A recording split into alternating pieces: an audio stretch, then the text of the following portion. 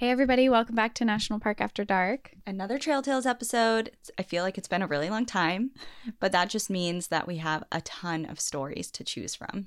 We have a lot, and these are some of our favorite episodes to do, so we're stoked. We have compiled a few together. We have a lot more to tell, so we have quite a few, but if you want to write us in any of your own Trail Tales, you can go to our website, npadpodcast.com, and you can fill out the little submission form. We love to hear from you guys. Okay, do you want to go first, or do you want me to go first? I can go first. Okay. I have a fun one, and it ties into one of our old episodes that I did, the Haunted Hiker one. Someone wrote in a trail tale their own trail tale about Diana of the Dunes. Oh, okay. For some reason, I was thinking of the Haunted Hikes one, the Channel Islands, was it, that you did? That was one of the ones in the Haunted Hikes episode. There was a bunch of them. And this one was in Indiana Dunes National Park, and they titled this one, My Experience with Diana of the Dunes. Hello, Cassie and Danielle. I am an avid enjoyer of the podcast, and when I heard the episode of Diana, I thought I should share my experience with her. It was late April of 2016, and I was on a trip up to the dunes with some classmates of mine for competition. The weather was pretty crappy and the water was very cold, so I, along with my brother, decided we would sled down the dunes with some toboggans we bought. As we began to climb a decently tall one marked with cottonwood trees and shrubs, we noticed some light fog rolling in and thought nothing of it. By the time we got to the top, you couldn't see more than 10 to 15 feet in front of you. My brother decided that he didn't want to risk it, so he began to walk back down, but I didn't want to waste the trip, so I hopped up on my toboggan and began speeding down the north side of the dune towards the lake. After about 10 seconds of sliding, I noticed a looming shape quickly barreling towards me, and that's when I remembered the cottonwood trees. It was too late, though. I was 10 feet from one and couldn't turn in time. I put up my arms in front of my face to protect it and promptly slammed into the tree, feeling the breath force from my lungs and something crack in my chest. I toppled to the bottom of the dune and lay there, my chest burning and every movement causing a sharp searing pain in the right side just below my armpit. As I lay there in the fog, I see someone walking towards me. It's a woman I don't recognize. She was shockingly not wearing any clothes and said, "Your family is that way." I painfully turned the direction she was pointing, but when I turned back to ask her how she knew, she was gone just as quickly as she appeared. With the growing thought that I had broke at least one rib and had a concussion, I hobbled in one direction she pointed, using the sound of the waves to my left to guide me. After about 15 minutes of my trip, I heard someone talking and calling out if someone was there. My classmates and father, who was a chaperone for the trip, came running asking if I was okay and that they got worried when my brother returned without me. I told them what happened and that a nice pale nude lady told me which way to get back here. After going to the hospital, it was confirmed that I had a concussion and fractured 2 ribs on my right side. A week or so later, I was curious about the woman I saw and did some research. That's when I learned about Diana of the Dunes, and that's when I learned who had helped me. I should note that I'm not a big believer in the paranormal. I believe that a lot of things can be chalked up to science or coincidence. However, this is something that I always thought was fascinating. Thank you so much for the wonderful podcast. It's been a joy to listen to. Sincerely, a humble listener. That is so creepy because my first story is kind of like that. Is it? Yes. We just were on the same page with what we wanted to talk about. Wow. I mean, what could that be? A naked woman. It's Diana. Guardian Diana.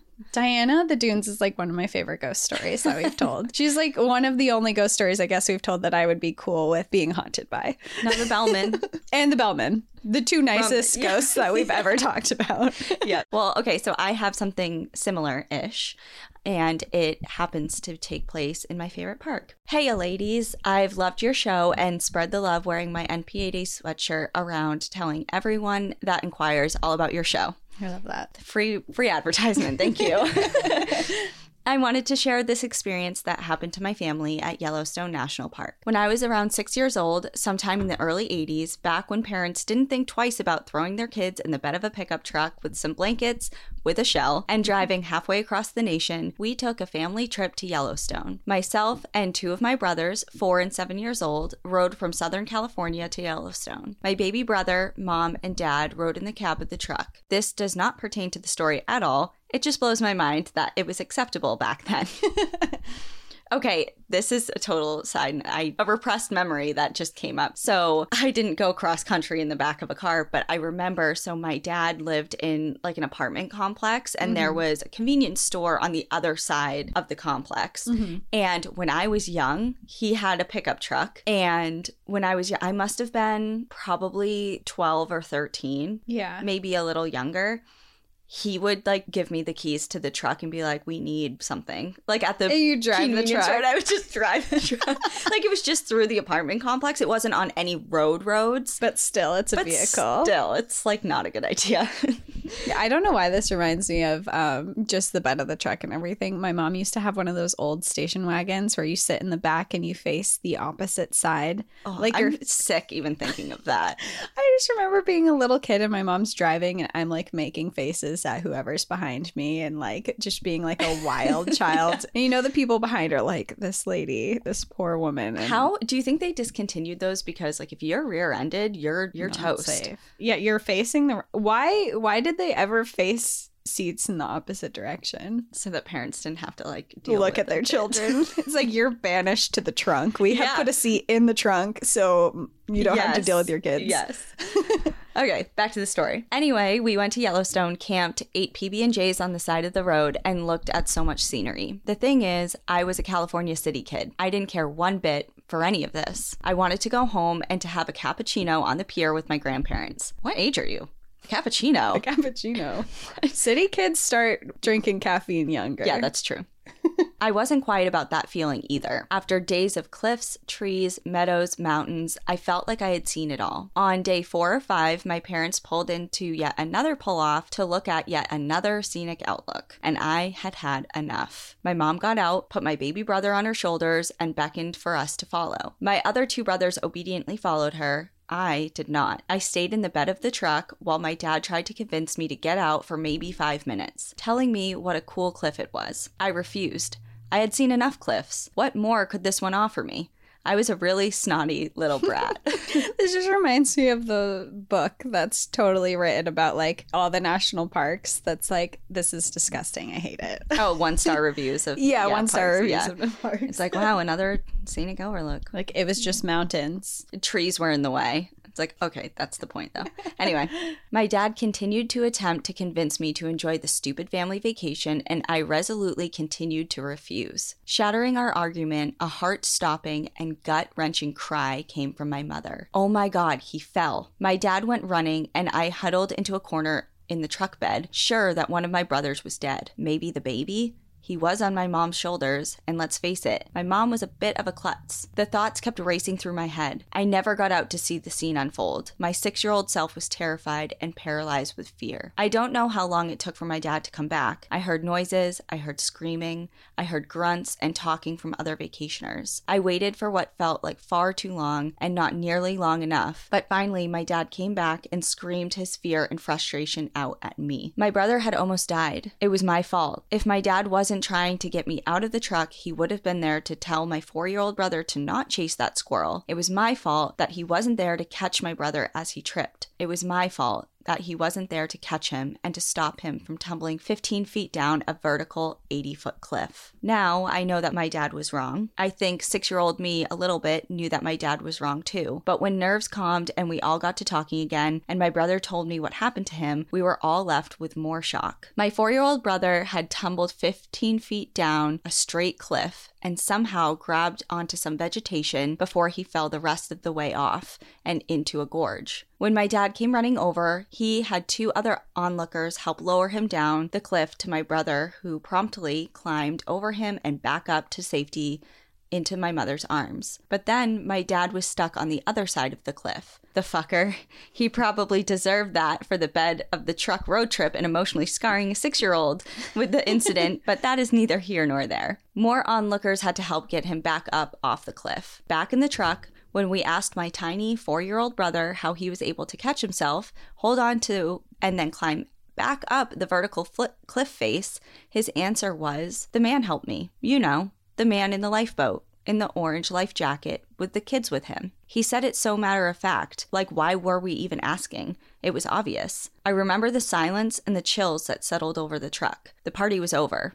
Much to my pleasure, we were going home. Now they had seen enough cliffs too. My brother will be 40 in December. He still remembers the man in the orange life jacket with the kids with him. I've learned to love the outdoors. The sun on my face, the smell of the warm grass and the chill of granite, and the peace that only can be found away from cars, malls, and sidewalks. I've also been back to Yellowstone probably 10 times since that trip. I've read all the gift shop Yellowstone ghost story books. I've never read or heard of another experience with a man in the orange life jacket. I imagine there has got to be more, though. I'm sure that my brother is not the only one that he saved. So, know to watch your back, but in Yellowstone, if you're lucky, someone else is watching it too. Love you guys. H. What a cool story. Kids have got to have some sort of connection to the spirit worlds, you know? Yeah. And I just think that was such a cool, I just loved it for a lot of reasons. First, because I can totally relate to their sentiment about not really giving a shit really about family vacations and nature and stuff as a kid. Oh yeah, I have so many family vacations where we were like camping or something. And I'm like, ew. Like, I don't want to be here. It's like, why are we? My dad used to have to carry me up a mountain because I didn't want to. Now I hike. But as a kid, like, he would literally have to drag me, like, kicking and screaming up a mountain. Oh my God. Well, when we did those interviews with the hikes for her Instagram, and she had asked me, you know, about a memorable hike. And although I've gone on many, the one that came to mind first, or one that I want to do, it was Sleeping Giant in Connecticut, because that was the first hike I remember being on as a child with my dad, and I flat out refused like maybe 10 to 15 minutes from the top to keep going. Like, I did full on temper tantrum, threw myself on the ground. I'm like, I'm not going. He's like, fine, bye, and just left me. Oh my God. And I never finished it. Like, I never went back and did it. So you still to this day? Still to this day. And I don't even think it was a hike. Like, I think maybe there's like 50-foot elevation gain. Like, if you went back now, it would be a walk. A walk in the park. Yeah. But for me, I just, it would be cool to go and finish it. But I just remember him being like, all right, later. By myself. It's like, good thing I was still there, you know? Yeah, like no one like snatched you up. Yeah.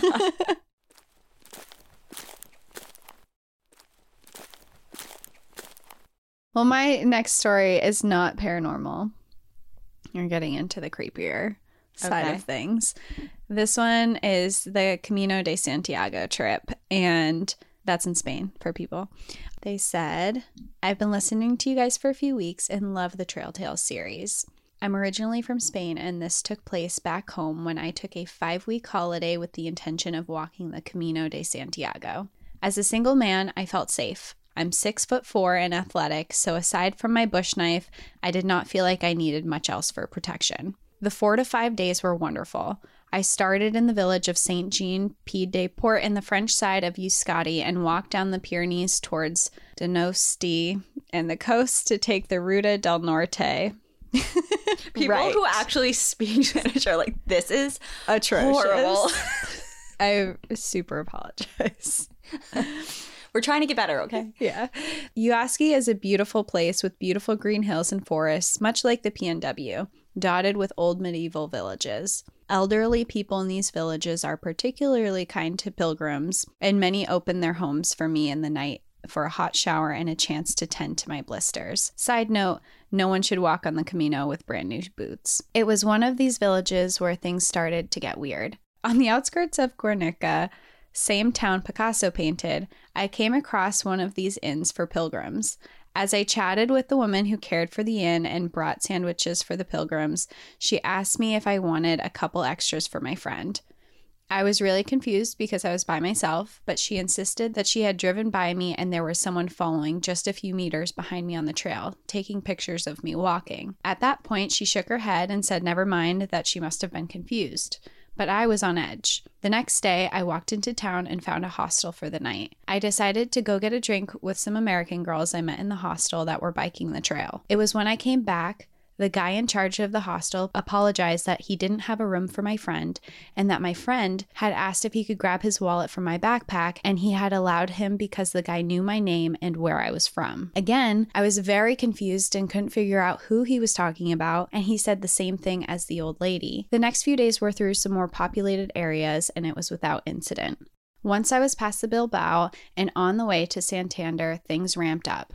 On my first night camping by the coast, I was woken up by a car honking its horn and flashing their lights. When I emerged from my tent, a man asked me if I was okay. Apparently, he was driving home and saw someone creeping around my camp as if he was looking for something. He offered me a place to stay with him and his wife, which I gladly took him up on, but asked if I could stay in their barn as I wanted to get out early and outpace whoever was following me. At this point, I wasn't even enjoying the walk. I was moving as fast as I could and not taking time to enjoy the beauty around me. I just wanted to get to Santander and shake whoever was following me. That night, I was able to sleep well. The next morning, I woke up and someone had taped a blurry, poorly developed picture that looked like was me walking to my pack. This was when I was in full panic. I asked around if anyone who had seen who had done it, and no one could say. I grabbed my bag, accidentally leaving my toiletry pouch and a towel and some socks I'd hung up to dry, and got out of there as fast as I could. I tried to take a bus to Santander, but there wouldn't be any until the next day, and I did not want to stay there. I booked it down the road and walked until it almost got dark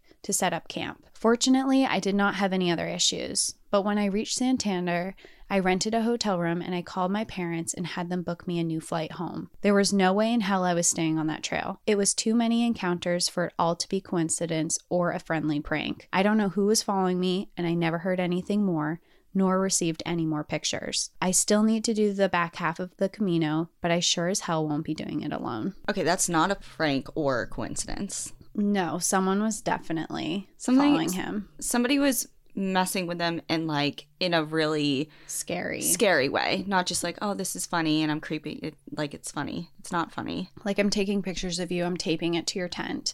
I'm following you. Whoever it was clearly following them in such proximity that other people noticed.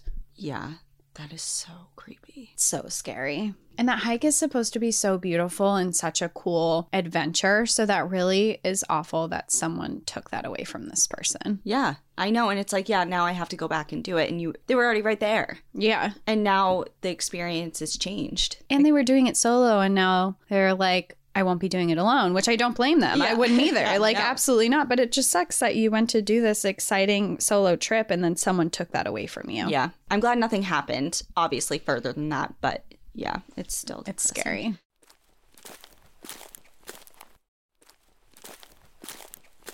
Okay, so mine's more lighter-hearted. Nice. So we were down, let's go up. So the title of this is The Time I Was Being Hunted / Pineapples Don't Be Like That.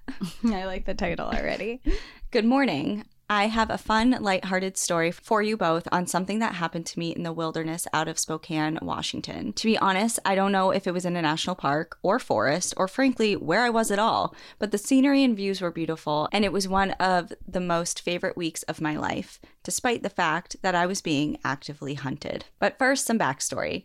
I grew up in the Black Hills of South Dakota and spent a bit of my time hiking and enjoying the woods around my hometown. Unfortunately, my wanderlust could not be satiated in South Dakota, so I eventually signed up to join the U.S. Air Force. Part of the training you get as an aircrew member of the U.S. Air Force is the Survival, Evasion, Resistance, and Escape, SCRE school. The purpose of this training is to teach us what to do in the event that our aircraft crashes into hostile territory, be it mountains, forests, desert, the middle of the ocean, or in the Arctic. The course has a few different phases. Winter survival, where you get dropped into a pool with wave machines that turn the pool into a full-blown storm. Wilderness survival, where you learn how to survive off of the land, find food, water, shelter, how to make yourself visible for resource aircraft, and how to make yourself invisible to everybody else. And finally, Happy Camp, which covers the resistance and escape portions. My story takes place during the wilderness survival and evasion phase. My team consisted of 5 people and a SEER instructor. We were dropped off in the middle of the wilderness with nothing but our uniforms, a backpack, and some survival gear. Anything else we'd have on our person during a typical flight, and a single rabbit that we affectionately named Dinner. We spent the first couple of days trying to build makeshift shelters to stay dry from the rain, while at the same time blending in with our environment. We learned how to build small survival fires and snares, how to butcher an animal, R.I.P. Dinner, you will be missed. Learned what plants were good to eat, which ones would kill you, and which ones you really didn't want to touch. We also had to learn to eat things to survive that normal people would avoid. My favorite insects are black ants. They taste like lemon drops. Oh, can someone verify that? Because I'm not going to find out on my own, but I would like to know if that's true.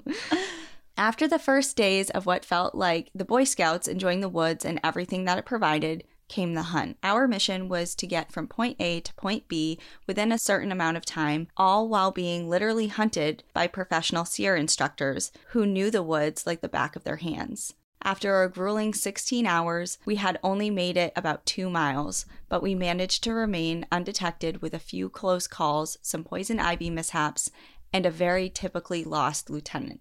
The next morning, our SERE instructor wakes us up before dawn.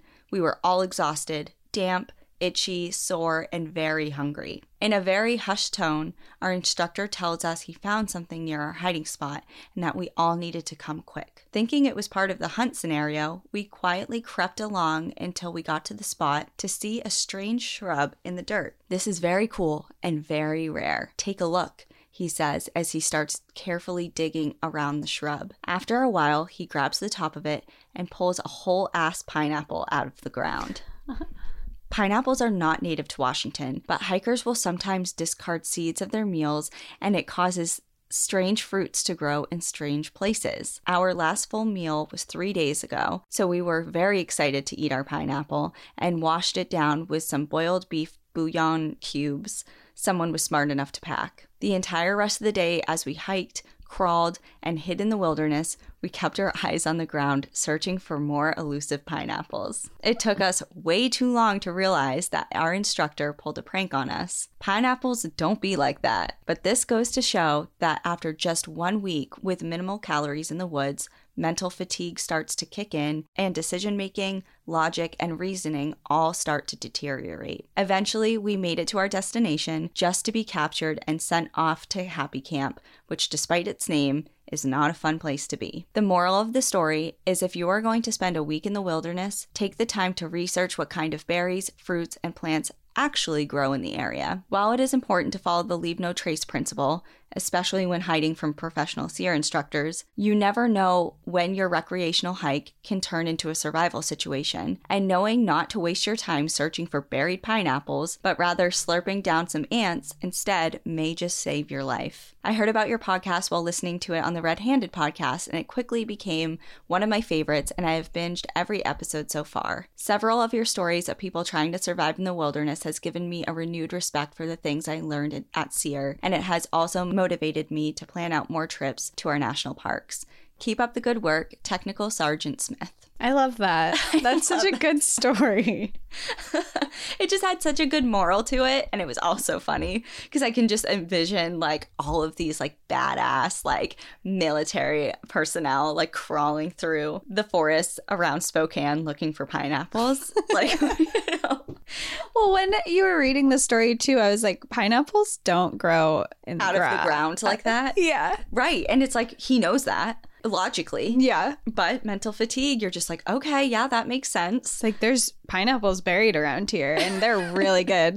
And I haven't eaten, but they're elusive pineapples. The elusive Washington pineapple. Yeah, very rare indeed. That is so funny. I love that. It's such a cool lesson in such a memorable way. Like he will never forget that. Yeah. And neither will anybody that he was with, you know? Or any of us who are listening to this story now. I love that. Well, I have a less lighthearted story for my next one. Okay. I'm kind of on a stalker theme. Oh, good. This one was labeled or titled Samson the Stalker. Hello. First, I want to say that I appreciate that you both include stories from diverse people. As an Ojibwe person, it's not often that we hear stories from or about our own people that aren't stereotypical or hurtful. So I really appreciate the care you take to tell these stories in a good way. I want to share my trail story with you. This is about Samson the Stalker.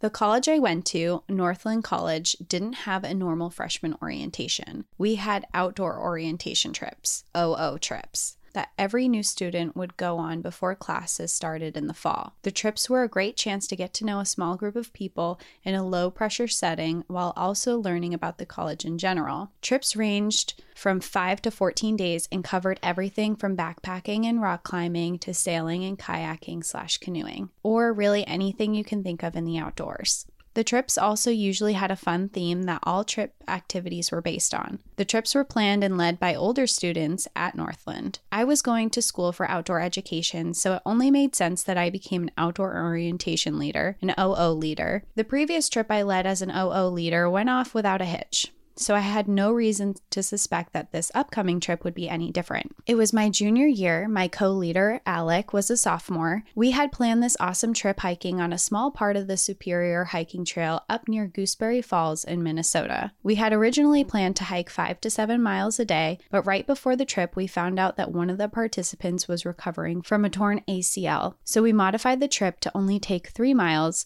in from the Gooseberry Falls Visitor Center to a group site along the river where we would just base camp for 5 days. This was totally fine because it gave us plenty of time to get to know each other, answer all the questions of the new students, and do lots of whittling and wood carving, which was the theme of our trip. While our students arrive, we teach them the ABCs of packing in their backpacks. We help get their backpacks all fitted properly. We check and make sure that they have the proper gear for the trip and everything like that. Finally, after all of that, we are ready to leave in the morning for the trailhead. We left bright and early in the morning for about a 2-hour drive. Everything is going great. We head to the trailhead, hike to our group site, get all set up and chill around the fire the first night, sharing great food and stories. The next 4 days were great, and it was our last night on the trail that things got a little sketchy. So you need to know a little more info about our group site we were set up on. The group sites limit the number of people and tents that were allowed at each group site. You were only allowed to have 3 tents and a max of 8 people, which we met those limits exactly. Even if we wanted to set up another tent in this spot and have more people at that site, we couldn't. We would have had to trample a bunch of vegetation to do so. Anyway, back to the story. We were making dinner on our last night of the trail when this random guy walks right into our campsite without saying a word and proceeds to trample a whole bunch of wildlife and vegetation to set up a tent. He then starts asking us for food because we were still cooking our dinner. We were happy to share because we had plenty, but we were still weirded out by this random guy that just showed up in the middle of our campsite. While we were eating dinner together, to break the awkward silence, this random guy, whose name was Samson, starts to tell us his entire life story. Apparently, he was a hitchhiker from New York, has been living off the land and handouts from other people, and purifying his water with bleach, which I later noted he was using way too much bleach in his water. He then started trying to flirt with the girls on our trip and teaching them different ways to get people's attention while hitchhiking. At this point, Alec and I were really sketched out, so when it came time to hang the bear bag, instead of only a couple of us going to hang it, Alec and I made the whole group come with us, leaving Samson by the fire. At the spot where we were hanging the bear bag, Alec and I devised a plan to take the shifts, checking on our campers throughout the night, and that we would hike out extra early in the morning without waking Samson. With our food hung and our plan concocted, we headed back to the fire. The night went on with Samson telling super weird stories and asking too personal of questions to many of the girls on the trip. He also kept preventing us from going to sleep as it got later in the night. Finally, Alec and I shooed our campers off to bed and eventually convinced Samson to go to bed as well. I took the first watch, and the night went on without anything else happening. But we woke up 3 hours earlier than we planned to, packed up super quietly, and hiked back out to the visitor center where we were safe from Samson. According to Samson, he was supposed to be hiking further up the trail because he had just come from the visitor center the day before. Well, because we hiked out earlier than planned, we now had over 3 hours to wait for our ride to pick us up and bring us back to our campsite. So we were just chilling on the rocks along the waterfall. We checked out the visitor center and just hung out trying to pass the time. Well, all of a sudden, while we were sitting by the falls, we see Samson looking down the trail back to the visitor center, swinging his head every which way, clearly looking for us. Alec and I were freaked out, so we gathered everyone up and hid in the little caves at the edge of the falls. We were close enough to the walking paths that we could hear Samson asking other people that were enjoying the falls if they had seen a group of kids with hiking backpacks. He claimed that he was our trip leader, and we had left without him this morning, and he really needed to find us. Thankfully, Samson didn't camp out at the visitor center and wait for us to show up again, but we did end up hiding in the little cave until our ride texted us saying that he was here to pick us up. In all my years of backpacking, I have encountered many people, some strange, but never ones that actively tried to stalk me or the people I was with. Definitely something I am always aware of when I go back to Gooseberry Falls. I am always on the lookout for Samson the stalker. It's just like very well known. I think that's just like the name that they gave. Okay, because I was like, well, you said that he had made his living just like kind of mooching off of people. So and maybe he's in that area. Yeah,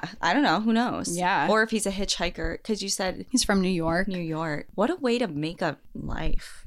Yeah. Like making people wildly uncomfortable and asking for handouts and just hitchhiking. How do people do that anymore? I don't know. Who picks up hitchhikers? I need to know.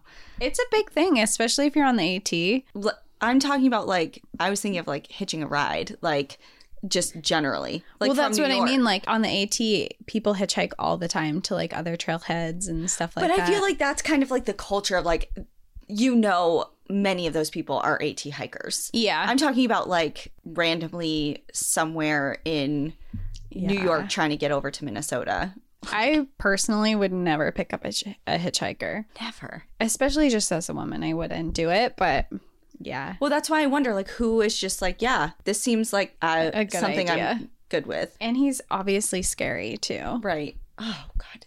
And then they're like, we had to hide in a cave until our ride came. Like, that is so sad. I'd imagine he's just like, I'm their trip leader. And you can hear him saying that. And you're just like, what the is going on? Yeah, no. And these are college kids, right? Freshmen? Yeah. Yeah, no. That's so uncomfortable. It's very scary.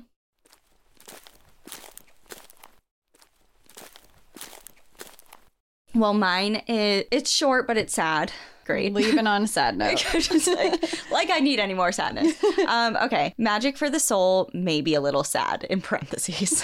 Thanks for the heads up. Hello, lovelies. I just found your podcast a couple of weeks ago, and I've been obsessed. I've been listening to it all day, every day at work, and all the small moments in between. I had to skip over your Forrest Fenn episode because it hit a little too hard for me, so I figured I'd share my story with you. 6 years ago, I got my own first dog, a little black lab puppy sitting shy in a corner. Something told me to bring her home, so I did. I named her Bailey Joe the second we got into the car. She was always attached to me at the hip. A few months later, my brother told me about the Forrest Fenn poem. I sat there trying to figure it out. One day, in my mind, of course, I thought I knew where the treasure was, and I was going to go, and I was going to take my baby dog with me. My boyfriend and my brother said I was crazy, so I didn't go. Fast forward a few months to my boyfriend and we broke up. My brother, that was living with us, became physically and mentally abusive, and my dog was the only reason I wanted to stay alive. Then one day she started limping. I figured it was her just being a crazy puppy and that she had hurt herself. After the first x-ray, I knew something was wrong. After months of vet visits and trying different things, she went in for a biopsy. She had bone cancer. 2 days after I got her diagnosis, I woke up to her coughing blood. Fast forward a few more months, and I decided it was time. I was going to take her on that trip. I only had her ashes, but I had her heart and her love with me too. I drove 10 hours from where I live to where I believed the treasure was. I didn't find it, of course, but I was able to spread some of her ashes where I thought the treasure was, and I take her collar and pendant of ashes on every trip with me now. The true treasure was the trip. I found a love for the road, and every year I take a trip in memory of her. Thank you so much for all of your amazing podcasts. I think it's closer to all of our hearts than you know. I attached a couple of pictures, one of Bailey and one where her ashes were spread. God. That tugs at the heartstrings so hard. Oh my God. You know that like reel or the thing, it's like, am I going to cry? Am I going to cry? Am I going to cry? Yes. That's me right now. I'm like, hold okay, I'm okay. I'm okay. Oh my gosh. It's just, I love that. Memorial trips are ones that are really special. And whether it's for a person or an animal or whoever's close to your heart, I think it's really special. And I think that the treasure is in the trips. Definitely. Yeah. Definitely. And it makes something sad, but you're turning it into something that's so memorable for yourself too, and so meaningful, and just, yeah. Yeah. Everyone go hug your dogs. Go hug your dogs, please. Yeah. Well, I'm doing one. It is titled Stuck in the Adirondacks Overnight. Hey there. I am a newer listener and actually found out about your podcast from a random comment on a Reddit on another podcast thread. I immediately downloaded it and binged all but 2 episodes. My story doesn't involve a national park, but I live in the Adirondacks in New York, and sometimes the Adirondacks feels like it should be. Anyway, my story is about a hike I did last summer and ended up with 9 strangers, mostly sleeping in a lean-to, totally unprepared. The Adirondack 46er Challenge is a challenge that involves hiking the 46 high peaks of the Adirondacks. It has taken me years to finish, and I set out to complete my 45th and 46th hike together in July 2020 with my boyfriend and 2 of my very best friends. We left very early in the morning because the hike is about 19 miles, give or take, in the Adirondack Park, which is not easy. Now, we are all experienced hikers and always have our bags packed with plenty of water, extra clothes, food, first aid, headlamps, etc. When packing for this hike, I decided that it was going to be a fun, easy day in the woods and only brought water, food, and a headlamp. I know my boyfriend always brings a full emergency shelter, and I wanted a lighter pack, so I left most of the usual things out. Big mistake. We spent an amazing day in the woods, hiked up Haystack, ventured down and up to Basin where I was finished, finally a 46er. Time to celebrate. Well, we noticed a rumbling in the distance and saw darkness coming. We decided it was time to get moving, down and out, which would take up hours. On our way in and out of the tree line, it started to rain, thunder, and lightning. We all put on some rain gear. Luckily, my boyfriend had an extra jacket for me. I didn't even have a rain fly for my bag. After a few hours of this and having to wait in the woods for the lightning to pass, we started to book it down. It was getting late and we did not want to be stuck in the dark. Hours later, with our headlamps on, pitch black and soaking wet. One thing I didn't mention in the beginning is to get to these mountains, you have to cross over Johns Brook. There used to be a bridge, but it got washed out years ago when Hurricane Irene hit the area and it hasn't been replaced. So to cross, you have to take your shoes off, get your hiking poles out, and wade through the water/rocks. Fast forward to us, pitch black, standing in disbelief at Johns Brook, which at this time is raging with water. We can't see the rocks anymore, and we sat there in silence for a solid minute. My boyfriend and my friend Ben agreed. We can't get across and we have to stay the night. I almost cried. I was wet, freezing, cold, hungry, and tired. We all were. We ventured about a half mile up the giant hill to the nearest lean-to where 5 people we had met earlier on the trail were sleeping. They saw us and were so happy we were safe. Everything in my bag was soaked. I looked at my boyfriend, who I knew had dry sacks of clothes, and asked to borrow some clothes. His response was, "I took everything out because I thought this was going to be a quick in and out." Never before has he done this, and he was so upset with himself. Also, remember how I emptied out my bag? Well, no emergency blankets either. So I took off all my wet clothes, leaving a t-shirt he had and a pair of boxers, and we laid down on the cold, hard wooden floor of the lean-to with one emergency Mylar blanket for the night between the 2 of us. We all agreed that we were not calling the Rangers. Picture this: pouring rain, 9 soaking wet people, 1 lean-to, and my 9 Mylar blankets, which, if you don't know, are what those birthday balloons are made of, so crinkly and noisy. We tried to sleep, but I was shivering all night and didn't sleep. Finally, when the morning came, all 9 of us packed up. I put my soaking wet clothes back on and started on the really long trek out. We got back on the brook and we all held onto each other in our poles as we made our way through the brook, which was calmer now, but still scary. I have never been so happy to see my car in my life. This was the end of my 46 high peak journey. 44 peaks with no issues, and my last 2 were a nightmare, but a total learning experience. I went to REI the next week and bought emergency blankets, dry sacks, and extra everything. Moral of the story: never, ever, ever underestimate the woods and always be prepared. Sorry this is so long and there is a lot I am leaving out, but I feel it's really important for people to always be prepared. Luckily, it was July and I knew that we would make it through the night, but there have been a lot of deaths in the Adirondacks because people underestimate the woods. Thanks again for the awesome work you put into this podcast. I thoroughly enjoy listening to it. Thank you. Aw, I'm glad it worked out because... Sounds like a rough night. It sounds so rough. And, it's like, sometimes you're like, okay, it was just one night. But if you've ever been in a situation where you're uncomfortable or scared or not prepared, the night is like the longest. It's like, how is this only 12 hours or whatever it is? You know, it's like this seems to be going on forever. And you're just laying there waiting for light. Yep. Like, please be morning. Please be morning. Please. Yeah. Yep. Especially if you don't get any sleep. Yeah. Oh, God. I can resonate with that. I mean, not exactly that, but I get it.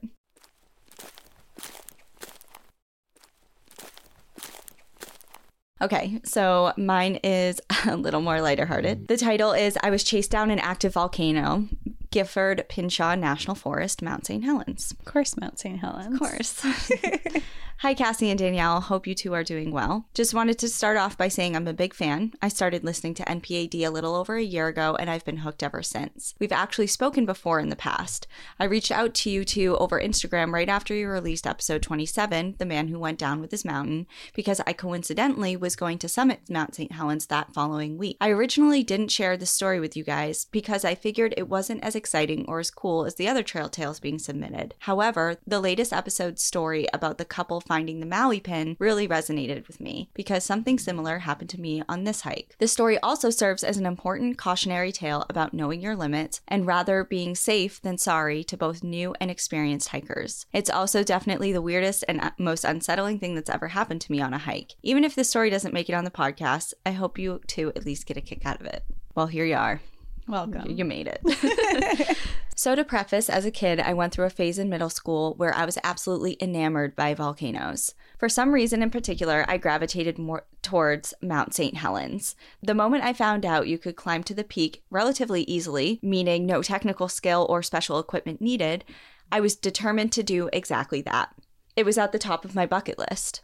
I held on to this goal all the way until college, and I had promised myself that when I graduated, I'd take a trip out west and summit that beautiful mountain and take in the glorious Pacific Northwest scenery. And, well, also, I could brag about climbing an active volcano. Unfortunately, by the time I was all set to graduate, it was the spring of 2020. I don't think I need to elaborate how the pandemic swiftly dashed all of my plans to go anywhere that year. Oh well, eventually by the end of summer 2021, the vaccines had already rolled out and I was ready to go on my dream hike. I got together with my good friend and we bought our hiking permits, booked our hotel and flight, and prepared for the wondrous journey ahead. Due to some unfortunate and unforeseen events, we left for the hike much later than I had planned. The hike to the top of the volcano can be broken up into 3 parts: the tree line, the boulder field, and the ash field. The last part of the boulder field and the ash field are by far the most difficult section, with the final 1.2 miles of ascent gaining around 2,000 feet in elevation. Compounding the difficulty is the incredibly sharp ash and volcanic rock. You sink back with every step, and your shoes, hiking poles, hands, and pants get sliced up as well. It's definitely a rough hike. Even though me and my friend fought our way through the ash and boulders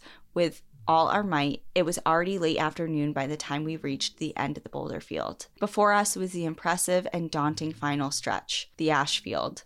It was here that we had to make the difficult choice. Though we definitely could have pushed through and gotten to the top of the volcano, it meant we would arrive at the caldera's rim in the evening, which meant the descent back would be in the dark. Though I had packed a flashlight, the previous 1,000 feet of ascent made it clear that both hands were needed to use hiking poles to safely navigate the treacherous trail. After a few seemingly eternal minutes of debate, it was with a heavy heart that we decided to be safe and instead turn around and begin the trek back. Yes, I did tear up a little bit. I was so frustratingly close to achieving the goal squarely at the top of my bucket list.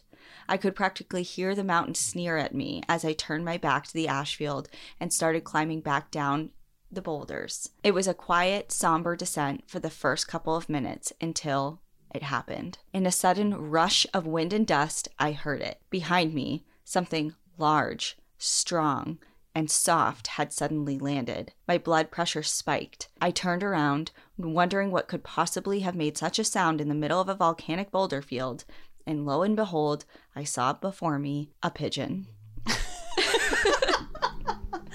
Oh my God, I was waiting. You're like on the edge of your seat. I'm like, what is this? Are you confused? Because I definitely was. I beheld before me a common pigeon, most known for populating city sidewalks, instead now here, with me, deep in the Pacific Northwest wilderness. I stared at the beast, dumbstruck for a couple of seconds before my friend shouted back up at me what the holdup was. "It's a fucking pigeon," I yelled, as softly as I could, afraid I would startle it into flying away before someone else could witness this oddity. The pigeon simply stared at me, head bobbing furiously as if expecting something. I noticed it had a metal band around its leg. Was this someone's pet? A beloved racing pigeon blown off course? Now, I have a strict policy against interacting with wildlife, but seeing as this was a domesticated animal, author's note and fun fact, all pigeons are actually feral pets, as they were domesticated by the Romans and were commonly household pets before they fell out of favor. Interesting. Very interesting. Thank you. That was a fun fact. I decided that this would be the exception. I carefully lowered my backpack and grabbed some loose granola, scattered it on the boulder before me as an offering. The pigeon ignored it and began waddling towards me instead. Maybe it was thirsty? I poured some water into a bottle cap and pushed it towards the bird. Again, it ignored it and only waddled closer. Was it attracted to my bright blue nail polish? Looking for companionship? Who knows the real answer? I strapped my pack on again, collected my bottle cap, and continued back down with the pigeon hot on our heels. For the next couple of miles down, the pigeon stayed right on our track, hopping down the boulders to follow us. It never strayed too far. It was as if the bird was hurrying us off the mountain like a concerned parent. It was almost cute if it weren't completely and utterly befuddling. Once we passed the last patch of glacier, towards the end of the boulder field and towards the tree line, the pigeon suddenly took flight again. Just like that, our hiking companion was gone. I was sad to see it go, but I hope at least it eventually arrived back to its home where it belonged. And then I immediately lost my footing on loose ash and completely ate shit and slid for 4 feet, shredding my wrists as I braced myself. Oh, God. Though my injuries were minor, it was a sombering experience. If it was this easy to slip and fall on my way down in the daytime, I could only imagine how terrifying and dangerous it would have been to descend at night with limited visibility. So while I didn't accomplish my goal to make it to the top, I definitely learned an important lesson about knowing your limits when hiking and when to play it safe. As much as I love your podcast, I didn't want to end up becoming a topic of a future episode. Perhaps the pigeon was a wayward guardian spirit, arriving in my weakest moment to let me know I'd make the correct choice in turning around and keeping me safe as I descended. Or maybe I am just irresistibly attractive to pigeons. Who knows? So yeah, that was my trail tale. Hope you two enjoyed it, and I hope it was a little nice refresher in between the spooky and dark stories. And yes, as I'm sure you've noticed, I've attached a picture of me descending the boulder field with a pigeon in hot pursuit. I love that. I love the description, in hot pursuit. And that was we had a theme this week, guardian spirits. Yeah. Didn't even think to really put that together. We do this all the time. I feel like every time we put anything together, it's like, wow, we're on the same page. Yeah, here we go. You know what's funny? This actually reminded me of what? When I was in the North Cascades a couple days ago. I was up at the top of the trail, and I'm sitting there, and I turn around, and a huge raven landed like 15 feet from me and was just standing there. I've never seen a raven in person before, and I didn't realize how huge they were. And it just brought me back to the trail tale that we had about the raven in Arches. That's like, I would venture to guess, the most memorable trail tale. Trail tale. Yeah. As far as like what did we call it? As I'm like, the most memorable. It's like, what one was that? No, the one, it was like the Spirit of the Arches. Yes. Yeah. Yeah. I think because so many people have come across that raven. Yeah, they're like, too. oh my gosh, I've seen it. I've seen that. Yeah. Yeah. So I just thought of when I was in the North Cascades, I was like, there was a bunch of people up there too. And I was waiting for it to start making noises at someone. But it just stood there and it was just looking around, and then it flew away. Yeah. Isn't that cool just to be like in the presence of something like, wow. Yeah. That was awesome. It was so cool. No pigeon, but still a bird. It's no pigeon, but. Well, thank you everyone for joining in on our first Trail Tales back in a while. Thank you as always for your support and your love. We appreciate it so much, and we will see you next time. And in the meantime, enjoy the view. But watch your back. Bye.